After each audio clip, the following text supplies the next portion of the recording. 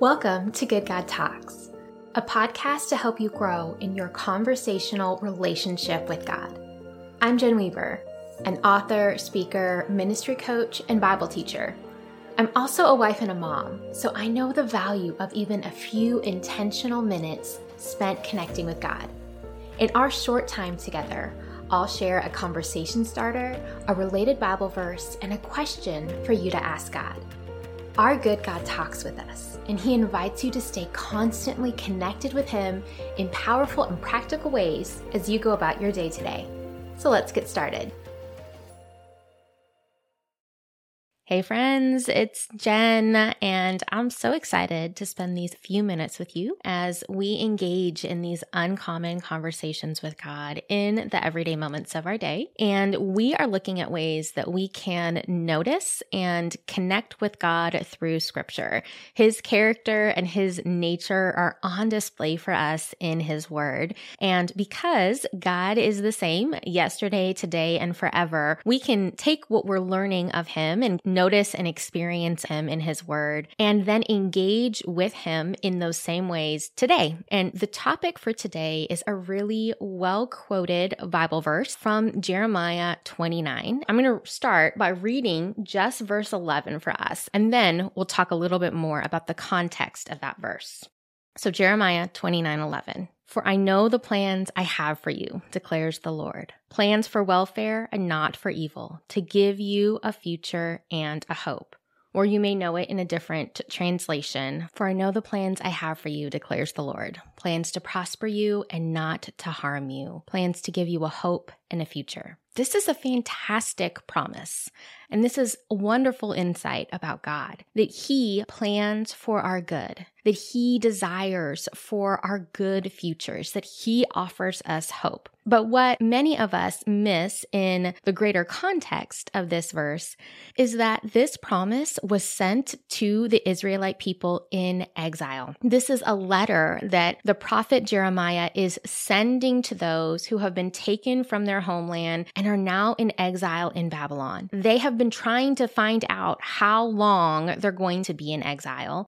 There were even messages from false prophets, one of them who said, it's only going to be 2 years. It's only going to be 2 years. And Jeremiah says, no, it's actually 70 years. We pick up Jeremiah 29:11 as part of this letter sent to the exiles. And so I'm going to flip back a few verses and I'll read for us starting in verse 4 through verse 14.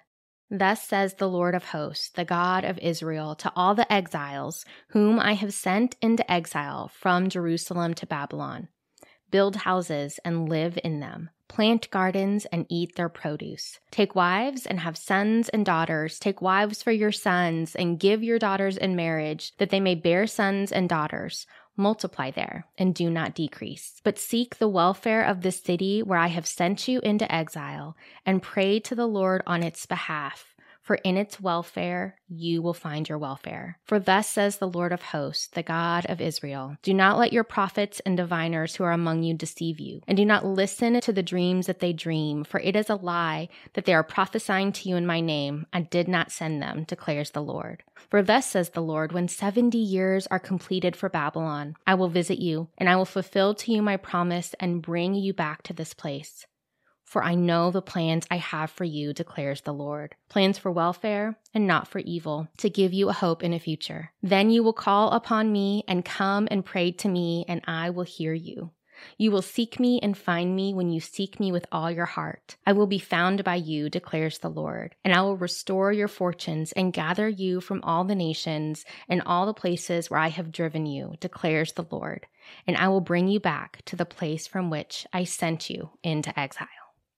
As I was talking with God about this particular episode today, I started thinking about this passage in Jeremiah and the comfort and conflict that we can feel at the same time when we realize that God planned for their good future 70 years in advance. In some ways, that might feel comforting to us as we look at our current circumstances and know that we're looking long-term down the road and we're asking God for things that we know might take a while. It can be comforting even in our current circumstances to see how God instructed them to multiply and to be fruitful. He gave them peace to settle in the place that they were and to pray for the peace of the city that they were in, that they didn't have to wait for God's goodness or provision. He said, hey, I will care for you even here. For others of us, it might feel difficult to think of the things that we're asking God for to be so far off. It must have been difficult for the exiles to accept the waiting period of 70 years, that generations can be married and have children before they're returned to the promised land. And so if you're in a season of long waiting, I encourage you, let this story prompt you to talk with God. Whether this brings comfort or conflict in your heart or in your spirit, as you think about the ways that God is caring for you, I encourage you to talk with God about that.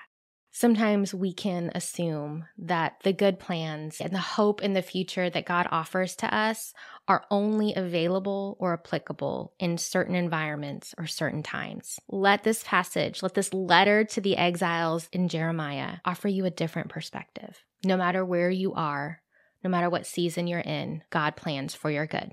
And so here's our question to take to God today. God, what message of hope do you want to share with me? Have a good talk.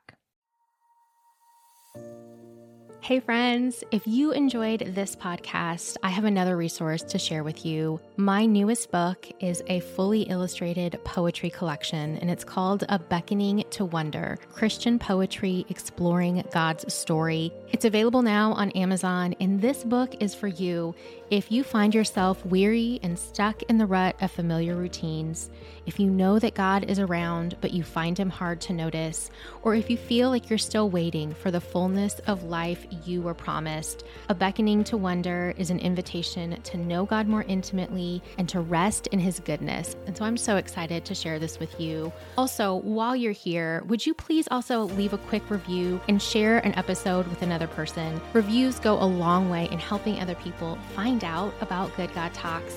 And I would love to help your friends and loved ones also cultivate this habit of having uncommon conversations with God in everyday life moments.